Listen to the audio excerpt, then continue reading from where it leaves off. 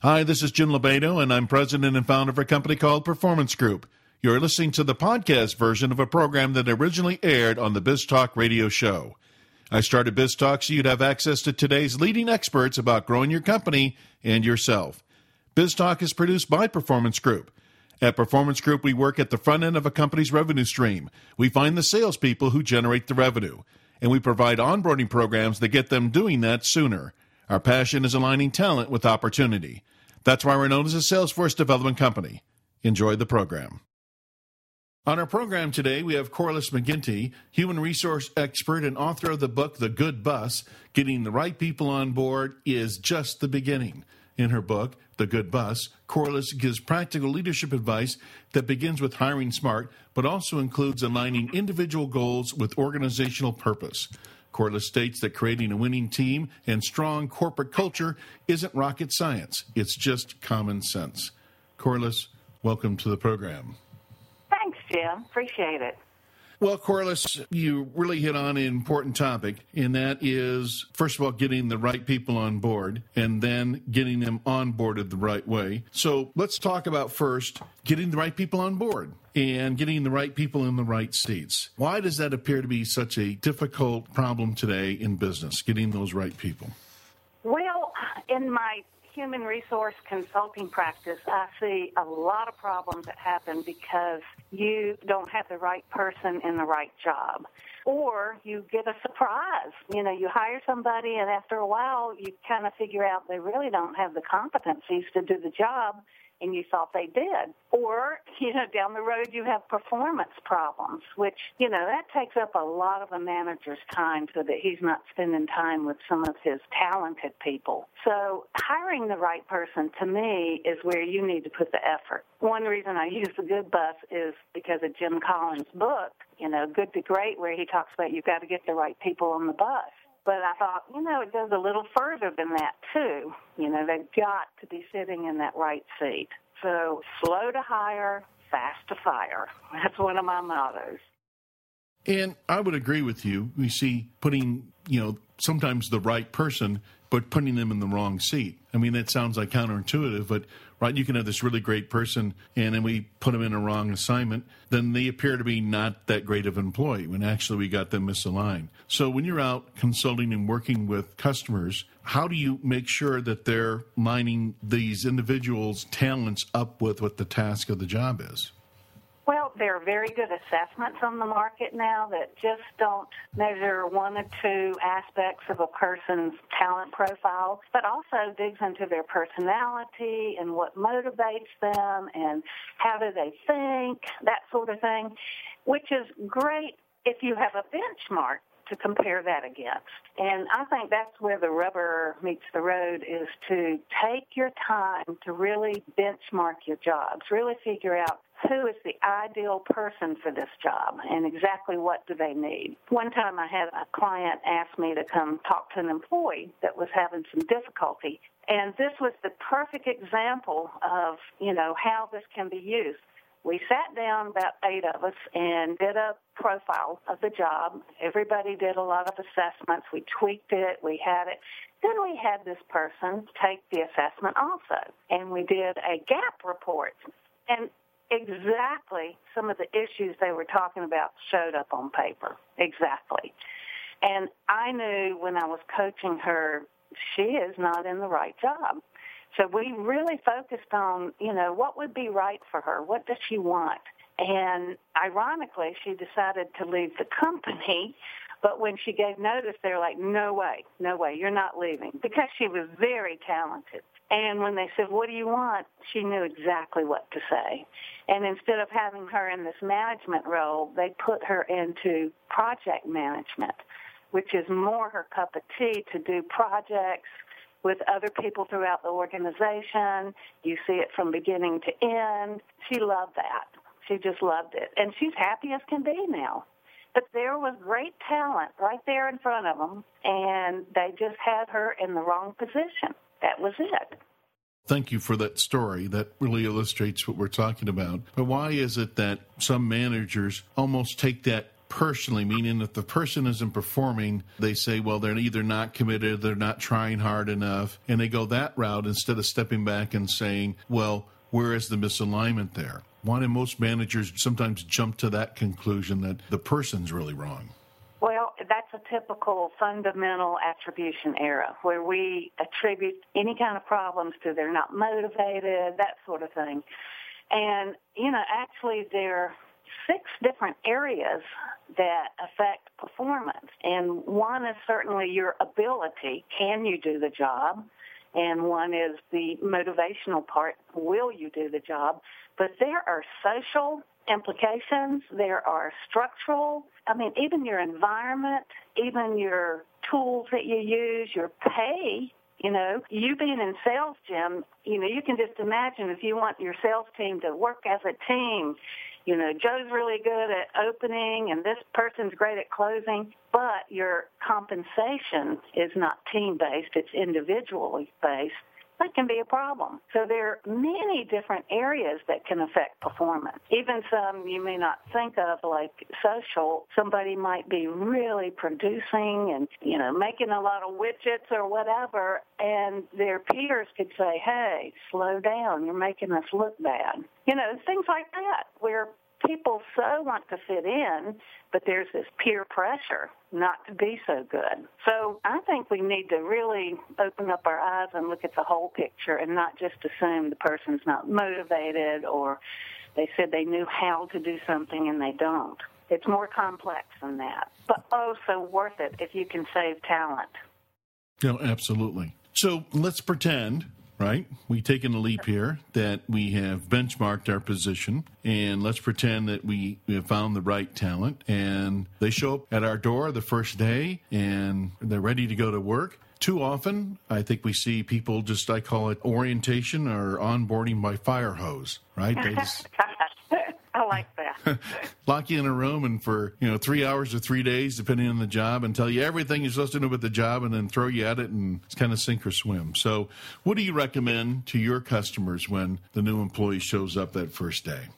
Boy, you have hit a spot with me, because I took a job one time where they put me in a cubicle with a policy manual for days and said to read it. And, no introduction to the people I'm working with. It was awful. So I decided when I was working in a corporation, I was going to do things differently.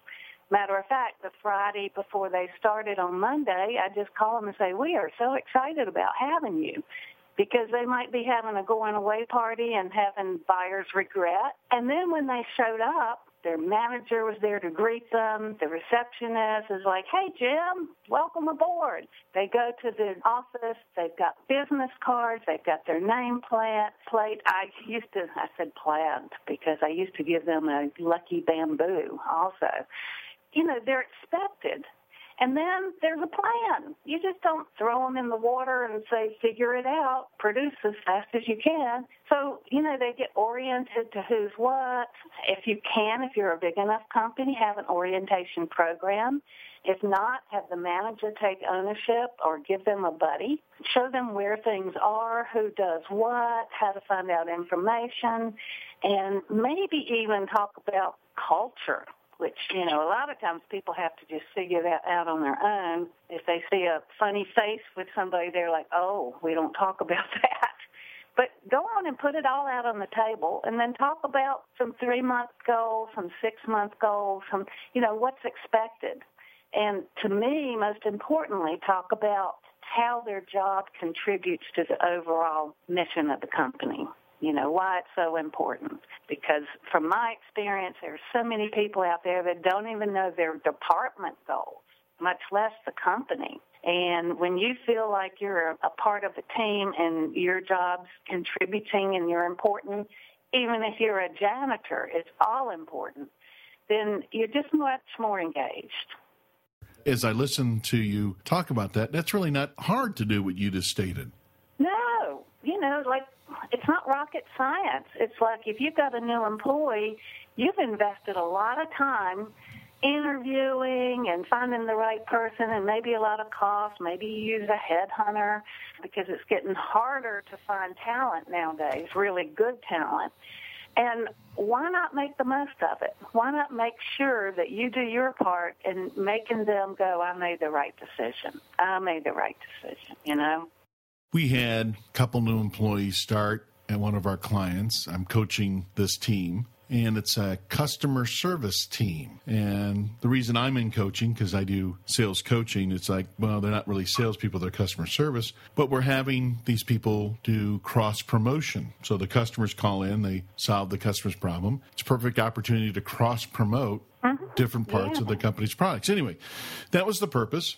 So we had this new employee, and we're doing coaching with her, and things are going well. And about probably 8, 9, 10 weeks into it, somewhere in there, I was talking to her, and I said, how's it going? She goes, well, I just had my review. And I said, well, it's kind of early for a review. She goes, oh, not really a review. She says, I went around and talked to all the department heads. They have us do that here at this company. And every one of the department heads, including the president and CEO of the company, stated how important cross-promoting was to not only the company, but also to the department heads, and how cross-promoting was so critical, and the fact that I was doing a good job. And she was just beaming about this, and she was so excited to hear that one part of her job, which is this cross-promotion, she knew it was part of her job, but she didn't recognize how significant it was till she had this review, 8, 10 weeks into her job, and everybody told her and reinforced how important it is. And to your point, that if you tell these people these things, they feel good about what they're doing,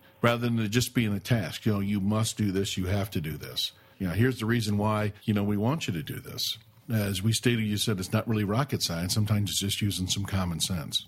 Absolutely. And I like that they did a follow-up. Right. Don't wait until review time. Matter of fact, I think performance reviews are going to go away, which part of me says good riddance, because managers didn't like doing them anyway. And as an HR person, you're pulling teeth all the time. But, it's the new generation in the workplace. They want feedback in real time. Right. I don't want to wait for a year. And, the whole thing is so angst-producing that I think it's good just to set up some sort of a feedback system, so that you know how you're doing right away. Yep, I would agree. Feedback at the end of the day, at the end of the week, at the end of the month, instead of the end of the year. Yes. This is BizTalk. I'm your host, Jim Lobaito. Our guest is Corliss McGinty, human resource expert and author of the book, The Good Bus. Getting the right people on board is just the beginning.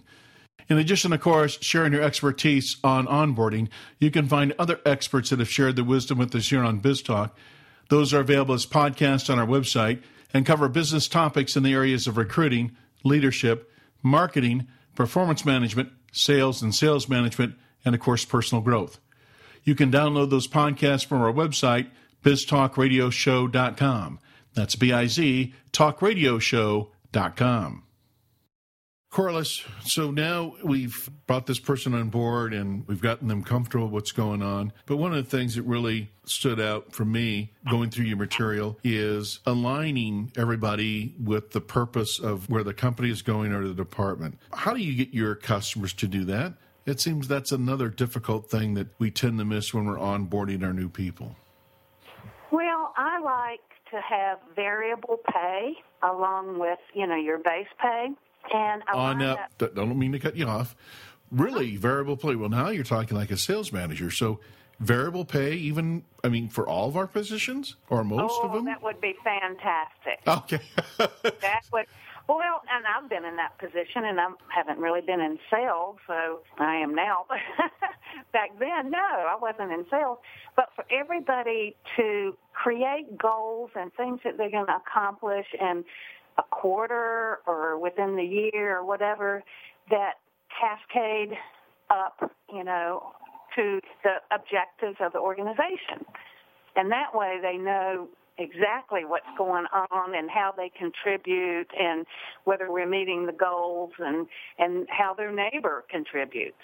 That's how you can align it. Is number one, communicate what it is the company's trying to do, and then align their goals to that and reward them on meeting it.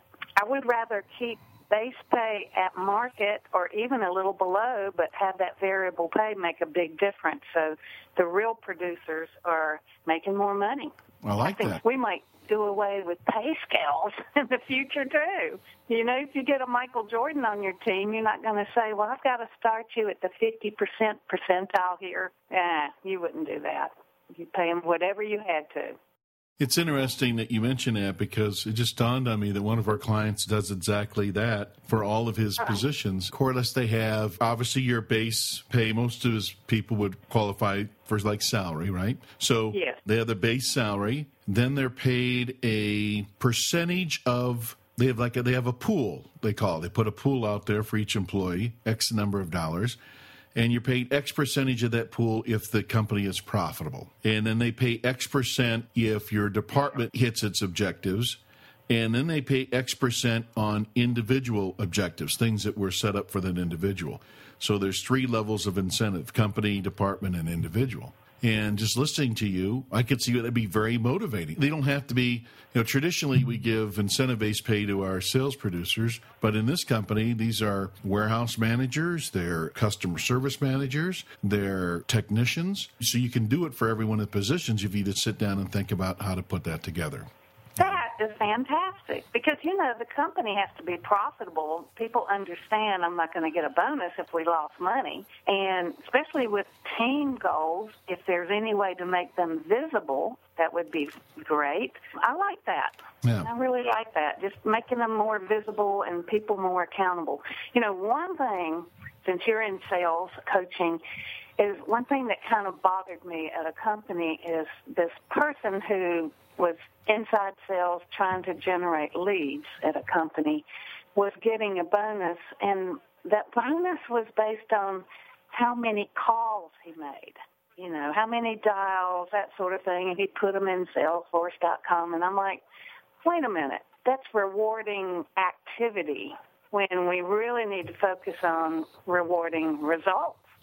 This guy might make, 1,000 phone calls, but did it do anything for the company? No. So, I think it's important when you do make these goals that, of course, they're objective, but also it's really encouraging people to get the results, not just be busy, because we can all do that.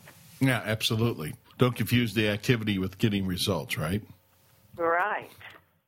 So, Corliss, when you work with companies, we just talked about it here, and again, it seems so easy to just, put some type of incentive out there for the results you're looking for. Why do you see that that's not typical inside companies? Why are companies hesitant to do that for positions outside of sales?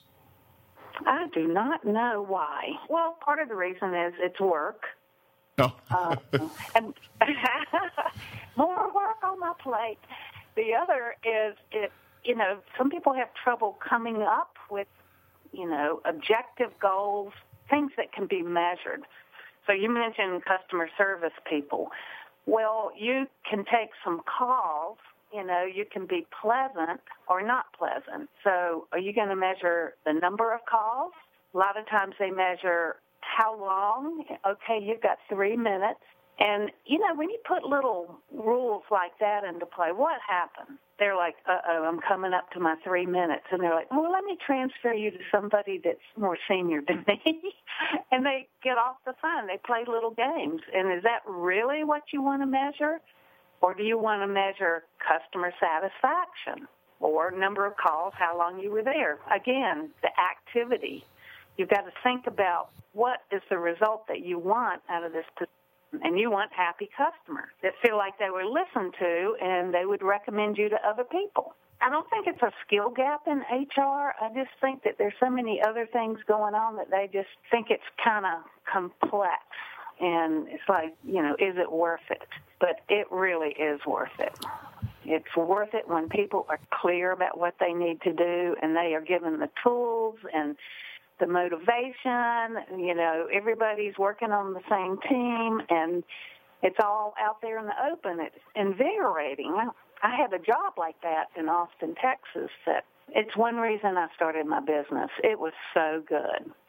And we eventually got acquired, and before you know it, the very thing they acquired us for was gone. But we were very upfront about how we're doing financially.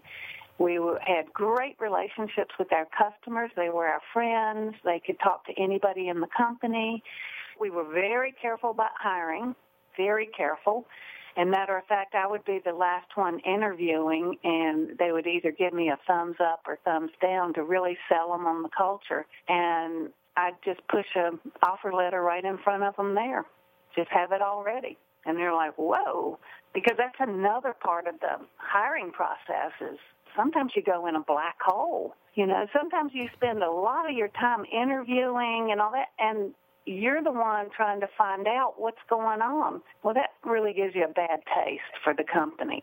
So we just looked at everything we could do to make the best culture possible, and I was empowered as their HR mama to do that, and it just was wonderful.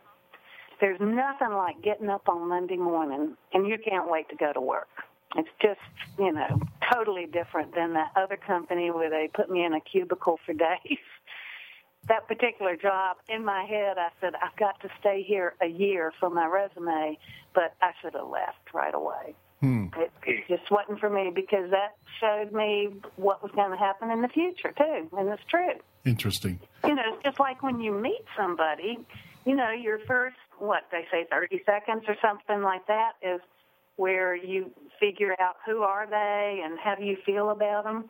That first day of employment's the same thing. It just sort of shows you what's to come. So you've got to make it really important. You've got to show them that they are important, and you want them to be productive in this company. So there you have it. Corliss, when you sit down with your clients and you explain some of these concepts to them, what's typically their reaction? I kind of seek out people who get it. You know, that was one of the issues I had when I started my business. Everybody's like, you've got to have a niche market. You've got to have a vertical or what. And I was like, really? And I figured out my niche was to work with leaders that get it, that understand about people. So I still go and have a drink after work or have a coffee with somebody that I'm not working with anymore because, you know, we worked together 5 or 6 years. I've done everything in my toolbox with them. But we still like to talk about people at work and what makes them tick and what are some of the new things going on, like, you know, not doing performance reviews or having fun at work. It's a novel idea. I'm so glad there's research on that now. This happiness movement. And, you know, sometimes it takes numbers to convince you, like the Gallup survey on engagement and things like that. It takes numbers to convince you that having fun at work is good. It is a good thing. That company in Austin, we had so much fun. I mean, we worked hard. It might be through the night even, and we played hard. We had a prom and did stuff in the community, and even within the office, I had a little PVC, it's like a gun, but it had marshmallows in it, little miniature marshmallows. And we'd shoot them across the room over the cubicles. And I had a magic wand that made some noise, and somebody else would answer me. You know, you have the atmosphere of we're good, we're going places, and we're going to have some fun doing it. And we did. And we were very productive and happy. Yeah. Happy. This is BizTalk. I'm your host, Jim Lobaito. Our guest is Corliss McGinty. She is a human resource expert and author of the book, The Good Bus. Getting the right people on board is just the beginning. So, Corliss, you've obviously been, as you call it, the HR mama. Some people would call that the HR director. Yeah. When you look at the future of HR inside companies, where do you see HR fitting in and where's it going? Well, HR has been talking about for 20 years now, we got to get a seat at the table. We've got to. And they're now learning what are some of the competencies that HR needs to have to truly be a business partner to the business and the leaders. And I think it's going to be more of I see a lot of titles, business partner, HR business partner, or coaching, that sort of thing. So I think it's, I hope, move away from so much compliance and that sort of thing and really move into dealing with the people part of business. I think benefits and compensation are important, but that's not why people really come to work for a company. It's not just the pay or they have a great medical plan or whatever. I think they see opportunity to use their skills and to learn something and to work with great people. And I think that's what makes the difference. So I really think the HR people of the world need to tune in to how am I going to find this great talent out there? Because there is a talent war going on. And I know people back during the recession are like, there's plenty of people to hire here. Oh, yeah, right. But, you just look at some of the numbers and the demographics and the boomers retiring, and there is a talent war going on. There are plenty of people, but with specific skills that you need and people who are motivated to be rock stars at work, not so much, not so many people. What is the biggest misconception about hiring the right people and getting them in the right seats that you see? The biggest misconception? Yes. I think sometimes, like in sales, people go, we got to get butts in seats. You've got the opportunity cost of having a job not filled for a certain period of time. And I think sometimes they might say, this person's good enough, and then they deal with the performance problems down the road, and then they're sorry they did. If you're with a company president today, what's the one piece of advice you're giving them? Really to have the mindset that people are your most important assets. I know that you've got a great product or a great service, but it's the people who deliver that. It's the people talking to customers on the phone. And really think about how you're going to attract the best, and then how are you going to keep them. That's, to me, job one. If we're talking to a potential candidate, let's say, or person who's wanting to switch jobs, what advice are you giving them about choosing the right company? Well, that's funny. When I do career coaching, and I do offer a free session to my HR friends who are in transition, and I ask them, what do you want? Tell me about your ideal job. Most people don't know. They really haven't thought about it. But to me, that is more important than spending time on your resume and making sure everything's right, is to really think about what do you want? How do you want to feel when you go to work? Who do you want to work with? What are you working on? What's your interface with customers, that sort of thing? And then figure out what companies fit that profile. And I say try to get a list of like 10 to 20 companies that are your target. So it's very similar to having your own business, and you have a target market. Same thing with people looking for employment, is have target companies. And then start really researching them. LinkedIn is so big. Finding people there and, researching it and doing informational interviews with some of the executives, and start getting a plan to go in and do that. So often they get in a position, this job, I could do this job. I could do this. But it's not really what they want. It's a stopgap for, not having income for a while. I think it's just really important to think about truly what do you want, and then go get it. Just go get it. Don't settle, because work is so much of your life, and it doesn't have to be a bad thing that you tolerate, and, you have to deal with things all the time, and you come home and it just dominates how you feel about your whole life if your job is not good. So take the time to think about, what do I really want? What's important to me? Do I want a company that, maybe helps feed the world or do something like that? Or does it not matter? Just take your time, because this is your life. Just like with the company, hiring the right person, that is the lifeline of a company. And for an individual, taking the time to figure out your special talents and your uniqueness and how they would best fit and align with your passion, it's worth it. It's worth it. And so many people don't do that. Yeah, they don't take the time. Oh, no, yeah. And, there's a lot of self-help things, and there are career coaches out there that can kind of help assess and guide you into that. But when you take the time to do that, you got to plan your life. You know, it really gets me that people will sit down with like a financial planner and plan their retirement, but do they sit down and plan their life? No. A lot of times and I'm guilty of it. Early in my career, people would, like somebody at church would say, we have an opening, you want to come by? Oh, sure. Somebody I babysat for said, we just bought a nightclub, would you like to run it? Oh, sure. Anything that came my way, I'd go, yeah, that sounds good.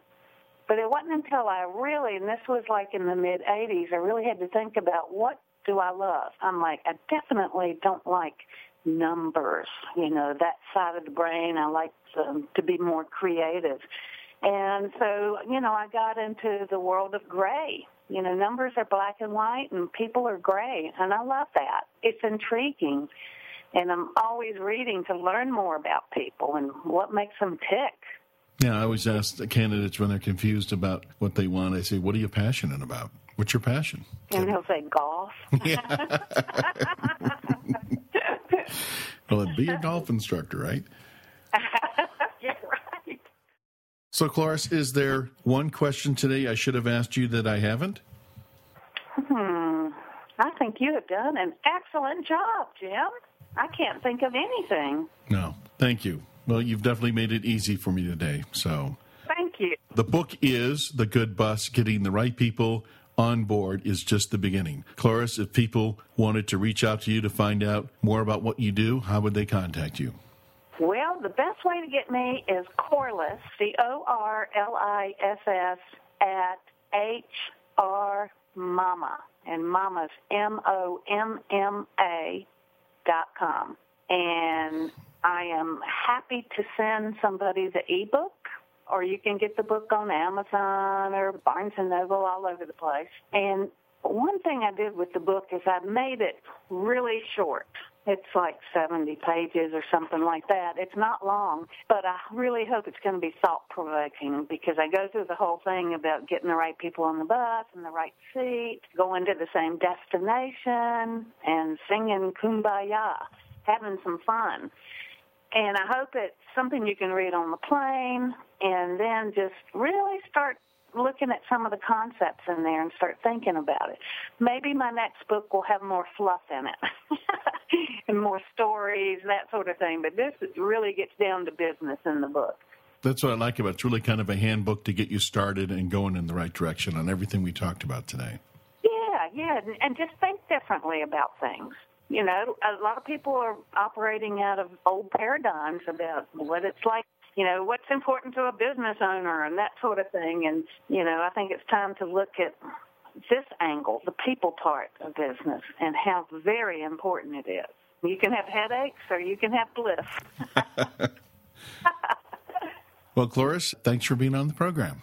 Thank you, Jim. I really enjoyed it. It was a great talk with you.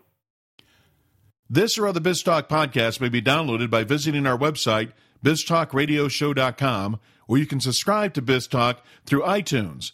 Follow us on Twitter at BizTalk1040 and like us on Facebook. If you want to learn the strategies finding and getting performance out of A-player salespeople, contact Performance Group by calling 800-950-9509 or visit us on the web at pmgllc.net. This has been your host, Jim Lobaito.